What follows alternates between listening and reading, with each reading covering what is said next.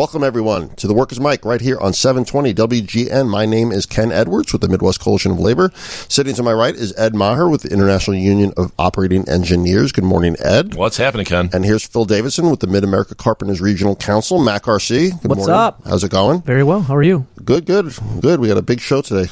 Yeah, we've got a couple of guests. Yeah, we got two guests and a lot to talk about and a lot to get to. We're going to have Michael Phillips. He's the film review guy. He's a film critic, yeah. Right, film critic from Film Review Guy, I think is his official. It's what it says. That's for the Chicago Tribune. Actually, he was promoted to film critic. Film critic. Yeah. Well, we'll have to congratulate him when he comes in.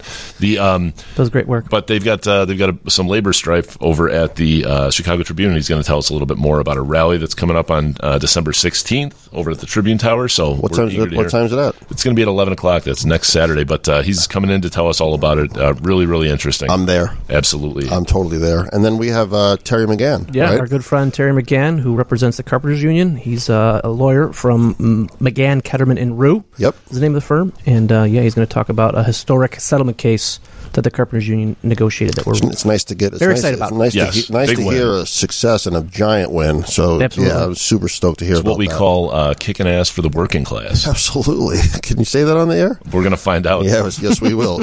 Kicking A for the working class. There we go. Yeah, all right. Sorry, Mary. So, let's talk a couple of stories in the news, right? Columbia College, those adjunct facility, they're still on strike. The adjunct faculty is correct. Did I say facility? You did say facility. Because you put it in my head. Whatever. Adjunct faculty still on strike. Yeah, the longest strike of adjunct faculty in U.S. higher history. education. And right here at Columbia College. Yes. Right. And there's, pretty progressive, film school and, liberal arts. And they're forcing these folks out on strike. Right. And trying to, I don't know what they're doing. Adjunct professors do not make a lot of money. No, right. Absolutely and not. the people who pay a ton of money to learn are learning from, adjunct professors who aren't well paid. So, I mean, you look at the balance of this, and it kind of goes across every university where you're paying $40,000, $50,000, $60,000 a year to learn from folks that are just not being paid well at all. Yeah. Where's the money going? It is a little bit of, my son's in college, right? And it is a little bit of a bait and switch because he says that some of his professors are just, basically adjuncts. For sure. And they're recent graduates, right? I think most professors are adjuncts. But you get to, you go to these colleges and you pay all this money and you're like, I want Professor so-and-so. He's been around for 30 years. He knows what he's talking about. Right. Instead, you get this kid that just graduated 2 years ago. Yeah, or it's mostly grad students. Any math or science class I ever took in college was all TAs, teacher assistants. That's right. You took math? Yeah, it was remedial math. There were a lot of pictures, and most of it was taught by song, Did you use a slide rule back then? Slide rule? Yeah. No, the slide rule. You're talking about baseball? Yeah, right. Yeah, you can't slide into first. No, Is that the slide rule? That's the slide rule. Anyway, so we got that, right? And that's still going on. So if you get an opportunity, call Columbia College and say, do the right thing by these adjuncts already. Enough. All right, we've got a lot to get to. We have a couple guests coming up. Stay with us. We're going to have Michael Phillips from the Chicago Tribune and Terry McGann talking about a big win for a group of workers with the Carpenters. So stay with us. We'll be right back right here with the Workers' Mic on 720 WGN. You're listening to the Workers' Mic, powered by the Midwest Coalition of Labor and sponsored by Megan Financial, Premise Health, and Voya Financial. Welcome back, everyone, to the Workers' Mic right here on 720 WGN, powered by the Midwest Coalition of Labor. My name is Ken. Sitting here with me, as usual, is Phil and Ed. As we said, we're stoked to have today a guest from the Chicago Tribune newspaper, Michael Phillips. Good morning, Michael. How are you doing today? Doing great. Good. Thanks for having me on, guys. Hey, thanks for coming. And Michael Phillips is the film critic, correct? Yes, film. There's two of us at the Tribune. Nina Metz and I do film and TV. I do more film. She does more TV. Got it. And how long have you been working for the Trib? 21 years. Wow. Where'd you come from before? L.A. Times. I was the theater critic there. I came to do the same job, theater critic here at the Trib. And why'd you move to Chicago from L.A.? Well, great theater town. Yeah. Amazing. Mm-hmm. But 5 years in, I was already itching to get back to my first love film, which I hadn't written about for a few years, and luckily it worked out. Good for you. So we're having some problems with the Trib, correct? If you're talking about labor problems, yeah. Yes. We being the employees. Yes. we being labor, and And so, we talked off the record, full disclosure, I used to work for the Chicago Newspaper Guild from 1994 or 5 to 1999, give or take. And we represented the Sun-Times and other newspapers, et cetera, but we never represented the Trib, even though we tried. And at that point, I think the response was, they treat us well, right? Yeah. That's always the response. Yeah. And they did. Correct? Yeah, I came in just a few years after that. I was hired in 2002, and hired at a good wage. I wouldn't have come from L.A. if I hadn't gotten that. And people never form a union when times are good, and the company seems to be treating people well. Although you have to look underneath the surface there. Even when I was hired, were they treating everybody women? well? Were they treating the women? Were they treating any of the staffers of color equitably in terms of wages? No. Sure. No, nobody was. Yeah, it was a tough nut to crack. And then, as Ed, you have said, it was also the antithesis to the Sun-Times. Well, right. I mean, I'm in my day-to-day work, I try to get positive publicity for unions, and get folks to share good stories about success. And for many, many years, the Tribune was just not interested in doing that, and given the opportunity, would find a way to tell the opposite story. It was just it was an anti-union publication for and the founder long of the time. Tribune, Colonel McCormick, I mean, he was notoriously anti-union. Correct. It was always the anti-union paper. Correct. Right. So, it has been interesting over the last few years to see the struggles that you've the employees have had with management, a couple of different terrible stewards of the paper, it would seem, and how that sense has changed with some of the contributors. Some of the writers on their the reporters on their Twitter pages will talk about the importance of having a union, and most importantly, now that Alden Capital has come in, and we've talked about Alden Capital a couple of times on the show before, but Alden Capital is a company that basically goes in and guts newspapers. And if you ask them what they do, that's pretty much what they would tell you. It's on their business cards. Right. They go in, they buy out anybody who's got Newspaper a high salary, and basically just try to work everyone else who remains as hard as possible for as little as possible. They make no bones about it. I think it's a hedge fund or a venture capital firm, so it's all about the almighty dollar with them. Right. And it's kind of coming home to roost here, and it sounds like the folks at the Tribune have just had enough, and good for you. Exactly. But I'm going to be as fair as possible to Alden Global Capital. Their viewpoint is we are saving failing newspapers by buying them in distressed states, or in between bankruptcies in our case. And that's their viewpoint. The hypocrisy begins when they start using words officially, press released Alden words like, we believe in a robust, independent newspaper in every city we own it in. Well, now, their definition of robust, okay? Yeah. The last buyouts 2 years ago in 2021, just as the official transfer of ownership was made to Alden, got rid of almost a third of the staff happily. Wow. Well-paid, older, longer-lived writers, anybody. They didn't say no to anybody. Right. And, you wonder if two-thirds of the staff had put in for a buyout, would they have stopped there? I don't know. But what do we have left at this point? We have about the same numbers as the Sun-Times. We have about 75, 76, 77 guild members. Mm-hmm. Sun-Times obviously has and that's down from hundreds, not that many years ago. Now, does that reflect a larger trend nationally? Yes. Sure. Is our newspapers in great shape? No. But we've had 5 years of trying to get a contract with with the Tribune. So let's talk about that. We've had enough. You started 5 years ago. Yeah. First contract. Yep. We don't have a first contract. We do not have a first contract. And this has been going on now for 5 years. We've been trying to get your first contract. That's right. And albeit, like you said, there have been different owners. So you kind of have to probably hit reset a little bit every time somebody, a new company comes in. But you've been fighting for a contract for 5 years. Right. 5 years. I mean, half a decade. Yeah. Which, by the way, is absolutely outrageous. Yeah. I mean, that it would take that long to get a first contract, right? But the resets you talk about, absolutely. Sure. That's a factor, yeah. No question. But it's been long enough, even with the current Alden folks. So so you decided to now take this fight a little more public, correct? Right, exactly. And tell us what you're doing. Well, next Saturday on the 16th, we're going to meet downtown in front of our old home, our incredibly visible old home, Tribune Tower, 435 North Michigan Avenue. Love it. And we're just going to kind of like state our case publicly. get the people rallied up and just talk about where we are in the contract negotiations. And we're just coming into all the heaviest economic issues, and that's where we already know where Alden stands. The one thing we have, no raises lately for years, no cost of living raise ever. But we do have a modest 401k match. They're trying to take that away. So, it's things like that when you've had a 20% cost of living increase in Chicago over the last few years. Right. That's 2 years. And you've got nothing. So you're literally going money backwards. Yeah. You don't form a union for that. No. And you don't form a union to see the 401k go away just because other Alden papers in other cities don't have it. So we've talked on the air many times about companies that are trying to get rid of pensions to go to a 401k, and that's a big step backward. But here you're talking about a 401k match that they're trying to get rid of.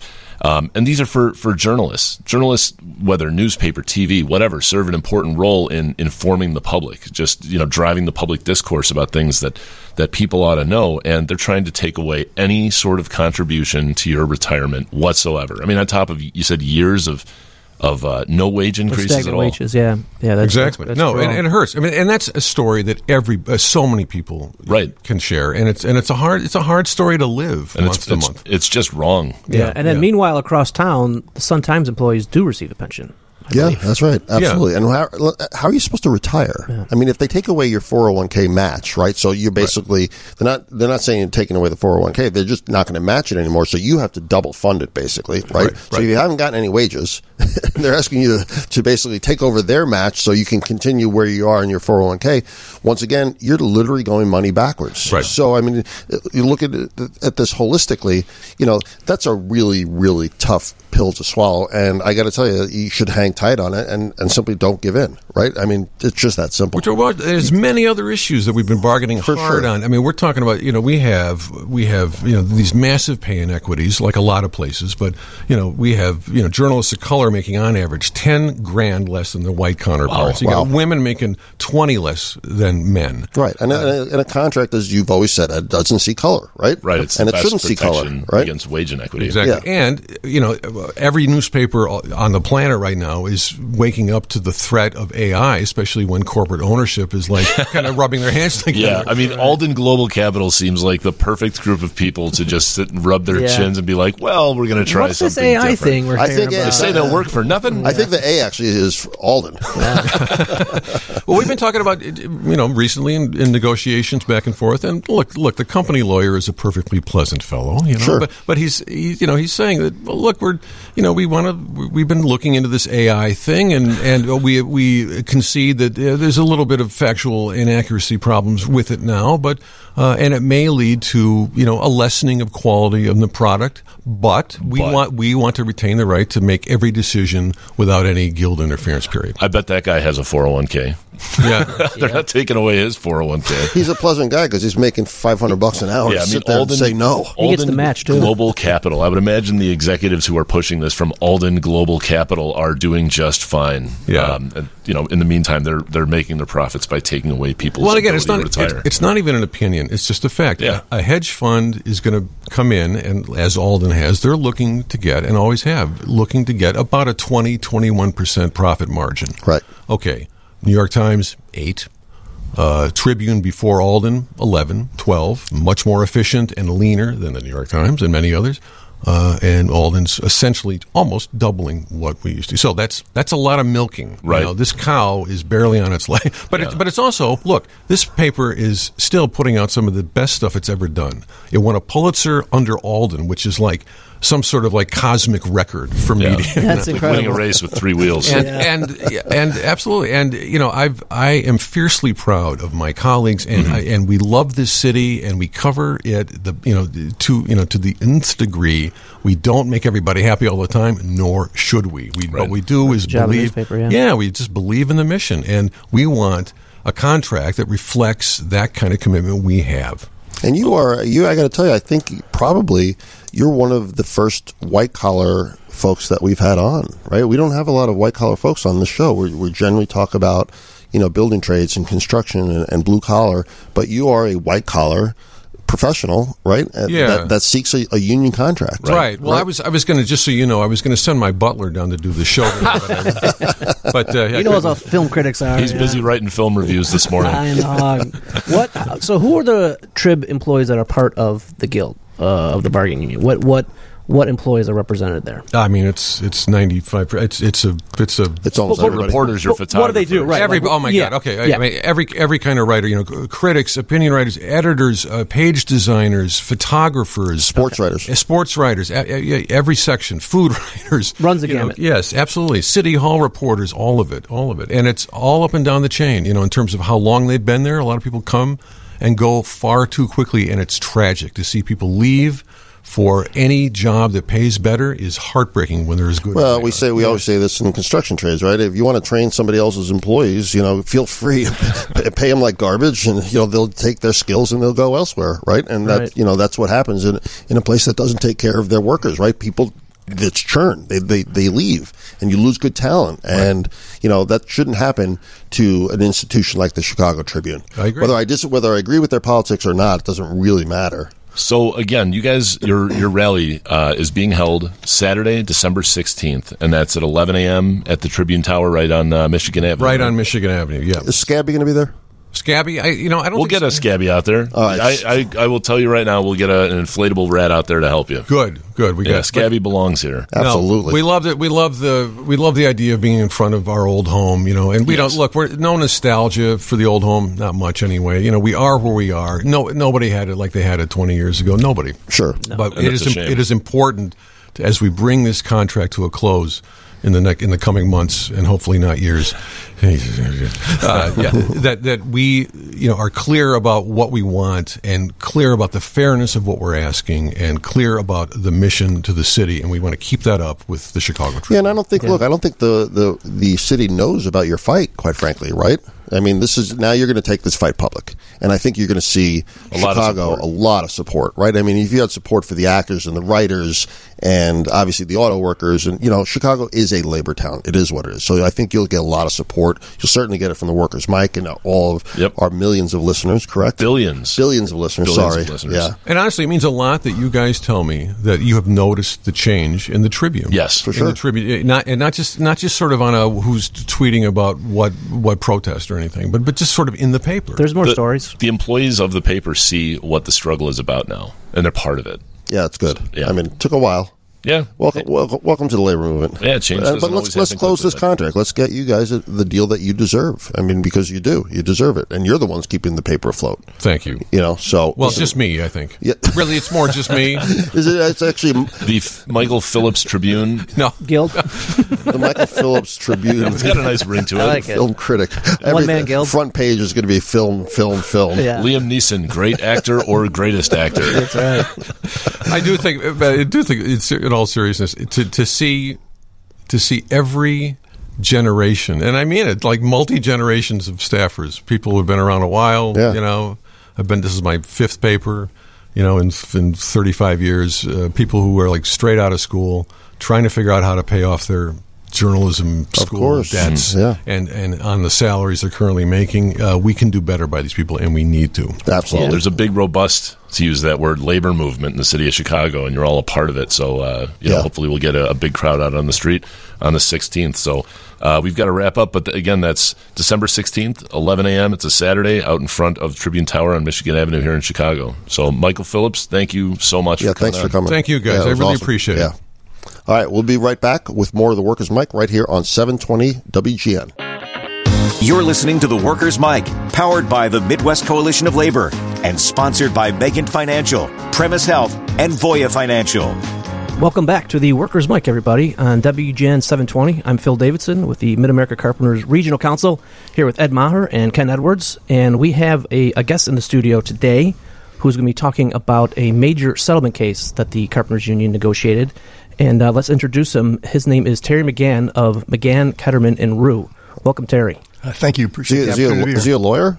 He is a lawyer. Yes. Sometimes. Sounds like a lawyer. Yeah, he's in the legal profession and has been representing the Carpenters Union for how long, Terry? This will be my 31st year. Holy moly. 31 years. Yeah, it's a long time. I have known Terry for a long time, and he has a stellar reputation in Chicagoland and in our labor community.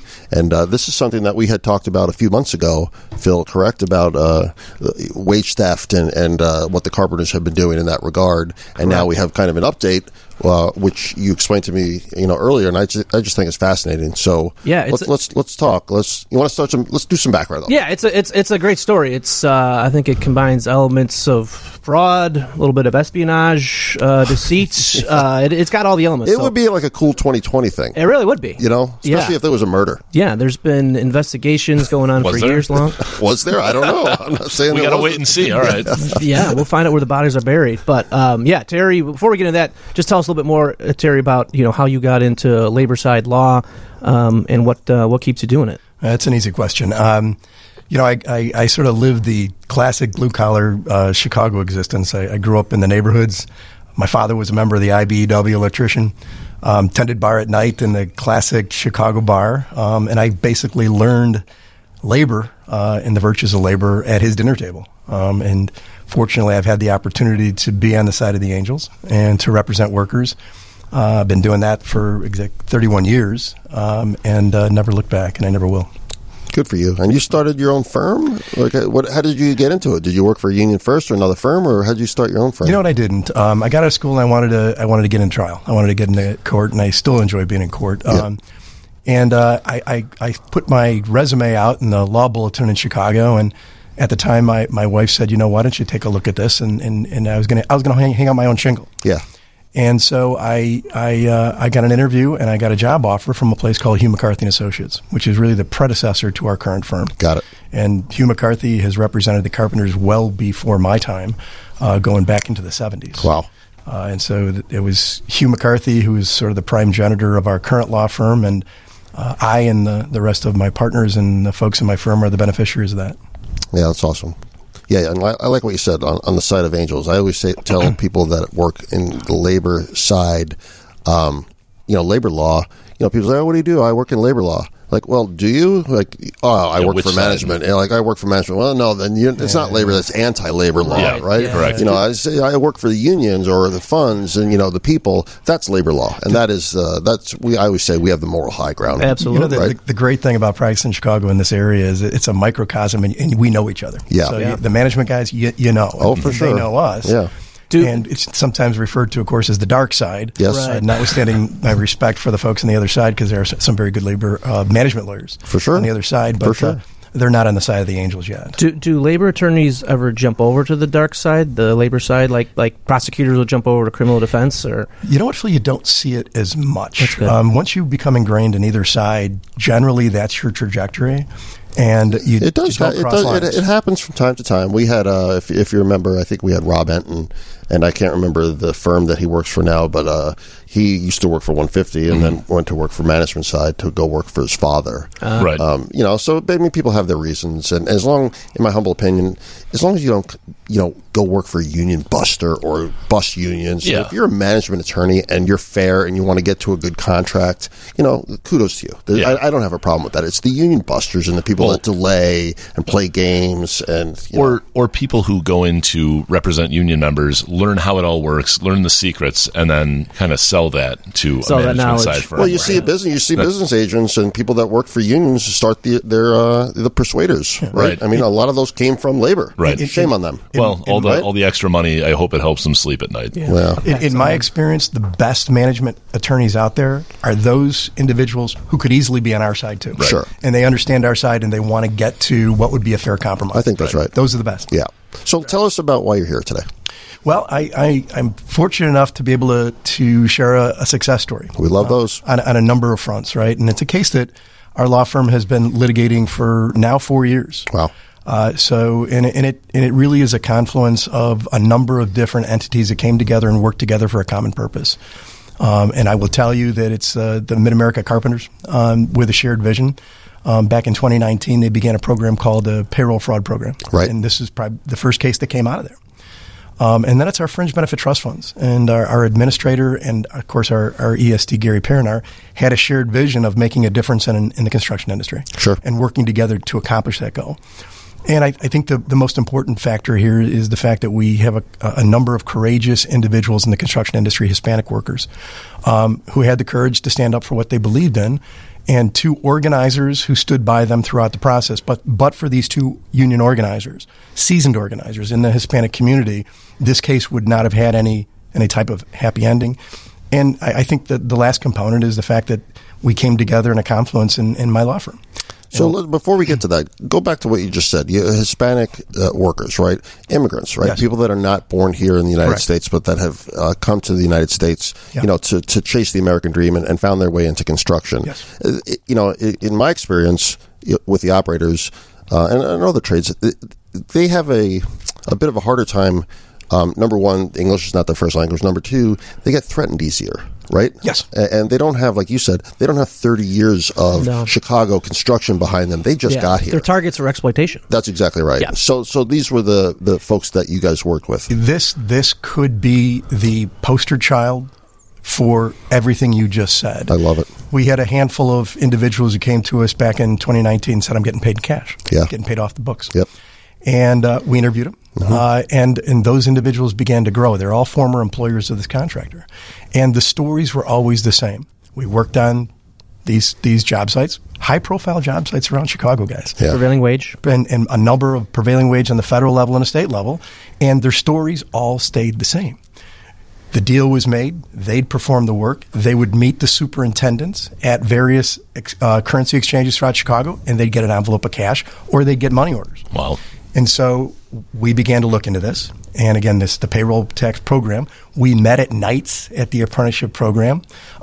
Once the company started to learn what we were doing in the investigation, they began a campaign of intimidation. Of course. And witness tampering. So we decided the best way to do this was to get into federal court with the fringe benefit trust funds. Yep. To do an audit of companies' books and records because we had the power of discovery. And the company was a signatory to the fund already, correct? Yes. And the union. Yes, and we can name them. It's Drive Construction. Okay. Because we want to get that across. It's Drive Construction, which is a fairly large interior systems contractor. Yes. And again, it's a Mexican-owned company, so they had a number of as an MBA, a number of different projects, high-profile projects, again, federal Davis-Bacon projects, Illinois prevailing wage projects, where they ghost payrolled. They paid guys off the books, right? And we found this out. And that means those are taxpayer-funded projects. Correct. Yes. And so it became important to protect the workers.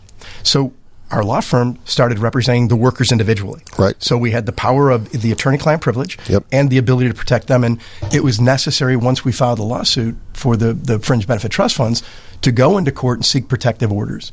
And each of those motions were granted. At that time, Judge Norgal in the U.S. District Court, Virginia Kendall after that, and then currently the new district court judge, Judge Cummings, who's I can't say enough positive things about the way he's handled this case. Mm-hmm. But we were able to provide the kind of protections and to offset the vulnerability of these workers during the process. And that's in the protective order. So when you say protective order, not everybody listening is a lawyer. What does that mean in plain English? That is an order from the court to say no longer can you have contact with these workers. No longer can you visit their homes for the purposes of influencing their testimony in this case. And if you do, you violate a court order and you're subject to contempt. And you're talking about the contractor, right? Yes. Because why would the contractor be visiting these guys at night? Because he Just wants to say hello? Maybe intimidation. I don't know. Maybe. And so this particular case surrounded 3 superintendents of the company. And these superintendents were the guys who handed out the cash. So as we traveled down this road from 2019 in the lawsuit, we knew there were cash. We knew these guys were credible. We knew that. But in looking at and doing the audit of books and records, we could not find the source of the cash. Couldn't find it. The books checked out. They weren't getting paid in cash. The company's bank records checked out. Wow. So where's the funding coming from? You got to file the money. At the same time, the Attorney General opened up their own investigation, and they filed a lawsuit. And I think that's what we had talked about a couple we months talked ago. about previously, yeah. So- Which is still pending, that case. Yeah. Right. Early on, we discovered some connection between a company by the name of Accurate Construction.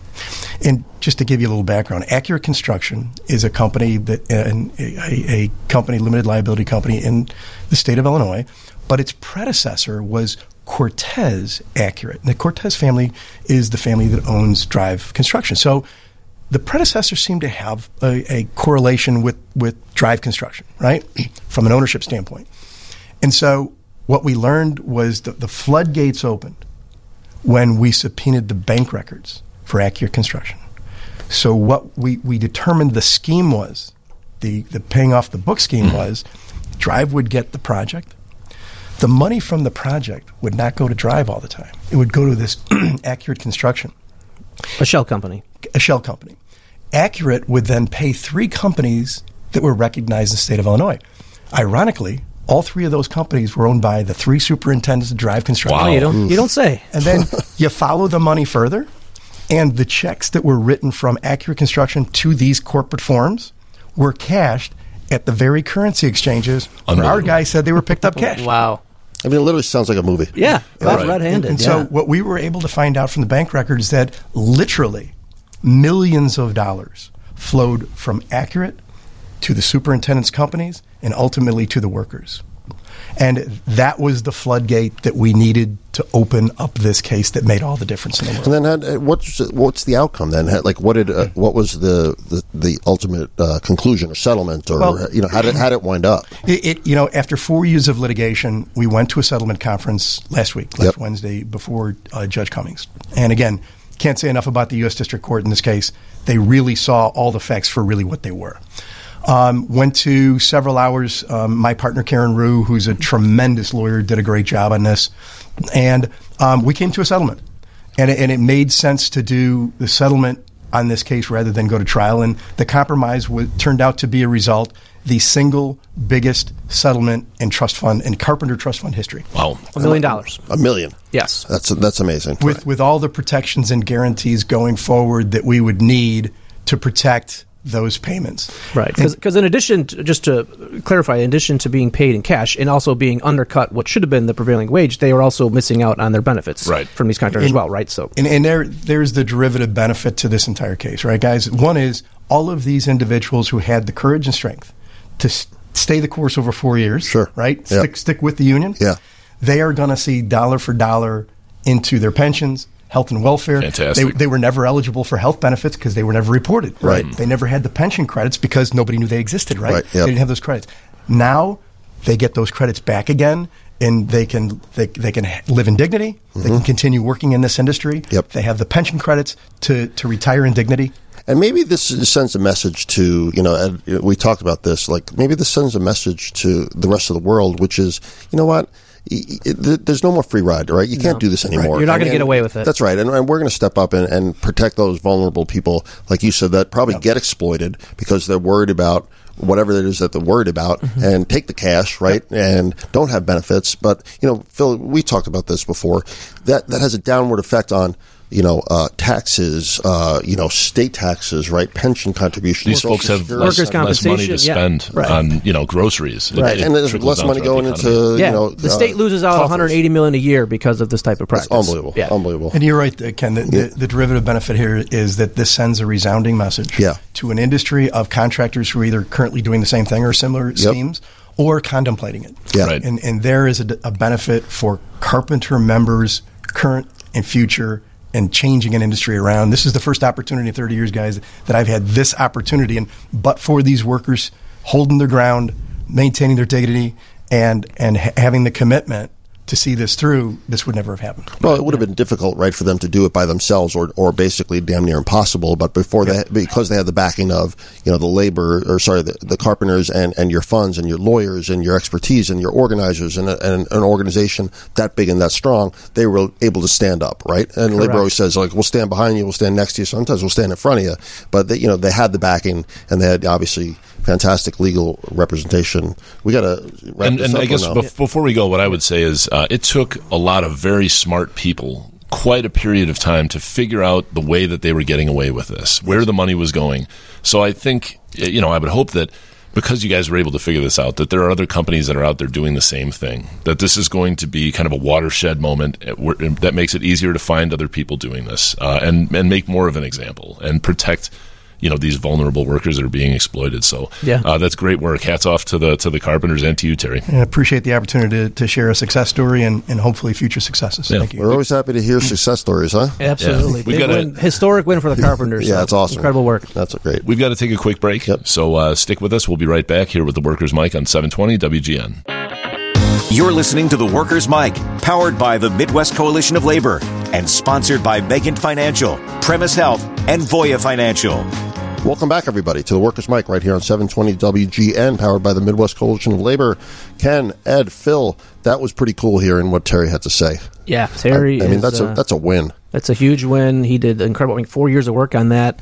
Again, brought in our representatives, brought in various investigators. I mean, that was a big undertaking, and it's a big win for the working class. And it's nice to see a union that grabs hold of something 4 or 5 years ago, whenever it was, and doesn't let go until they win. Yeah. Right? Until they get every penny back for these members that, quite frankly, otherwise would have been exploited. Right. And it sends a message, like you said, don't do it. Right.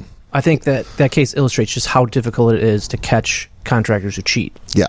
And it's you got to get the word out. It really read like a story. Right. And I think if somebody made a little mini movie about that, I think that'd be interesting too. Well, it goes deeper than that. I mean, like we said, we had a limited amount of time there. You're right. It's a fascinating It's story. great that they dug and found all of this, because it'll just make it easier to find. I mean, there are, for everybody who gets caught, every contractor that gets caught doing this, there are 100 others or 1,000 others that are out there exploiting workers. So figuring out the way that they do it, and it makes it easier, I think, to go after the next guy. And having a game plan, right? Now, this is the way we go and catch them. You've got the playbook. Yeah, it's good. I think the carpenters should take a run at these medieval times employees, because we've talked about the medieval times workers many, many times over the past year, and it sounds like they kind of folded, if I'm not mistaken. So there were two castles that went union. I think one was in Jersey and one was in California.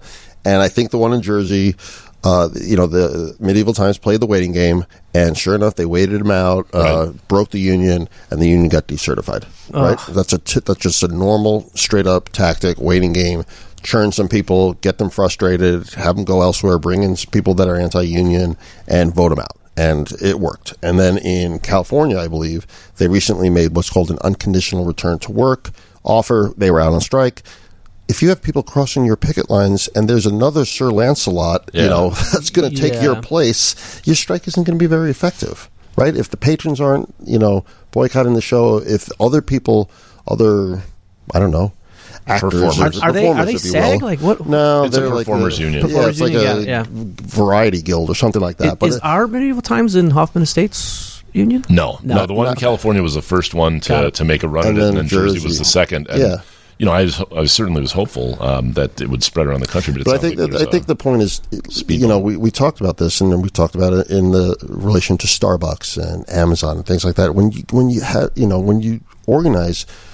Organizing is the easy part. Right. It really is. I hate to say it. It's the fun part. It's the easy part. Rah, rah, we got our union. You fast forward 5 years and see how it feels. Then you got to dig your heels in. Right? Like Michael Phillips, right?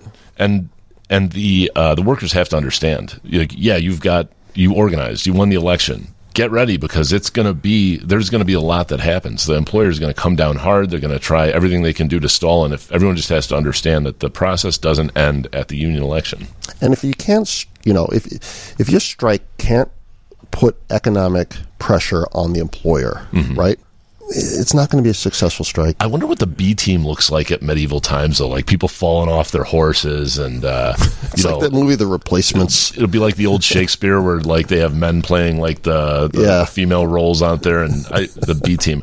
It'd be interesting, but I wouldn't watch it. That'd be a strike breaker. No, I wouldn't go. But obviously, enough people, went, and whatever. So you got that. Legoland. They're fighting their Legoland, right? A happy place. Legos. Everybody loves Legos, right? They're fighting. Their employees are trying to join the machinists. Legos. Yeah. Unbelievable. Down with Legoland. I mean, how many times you've stepped on a Lego and hurt your foot, right? Twice this week. There's always a line out the door at the Legoland in New York. That's for sure. So anyway, it's not for lack of money. We got to go. It's been a really interesting show. If you get a chance, come support that picket and the informational picket that's going on next Saturday, Ed. Right, 16th, 11 o'clock outside the Tribune Tower. If you get a chance, come down and support it. Thanks to Terry again. It was super interesting, and we'll be back next week with more of the Workers' Mic right here on 720 WGN. The preceding episode of The Workers' Mic was powered by the Midwest Coalition of Labor and sponsored by Megan Financial, Premise Health, and Voya Financial. For additional information and podcasts of The Workers' Mic, visit WGNradio.com.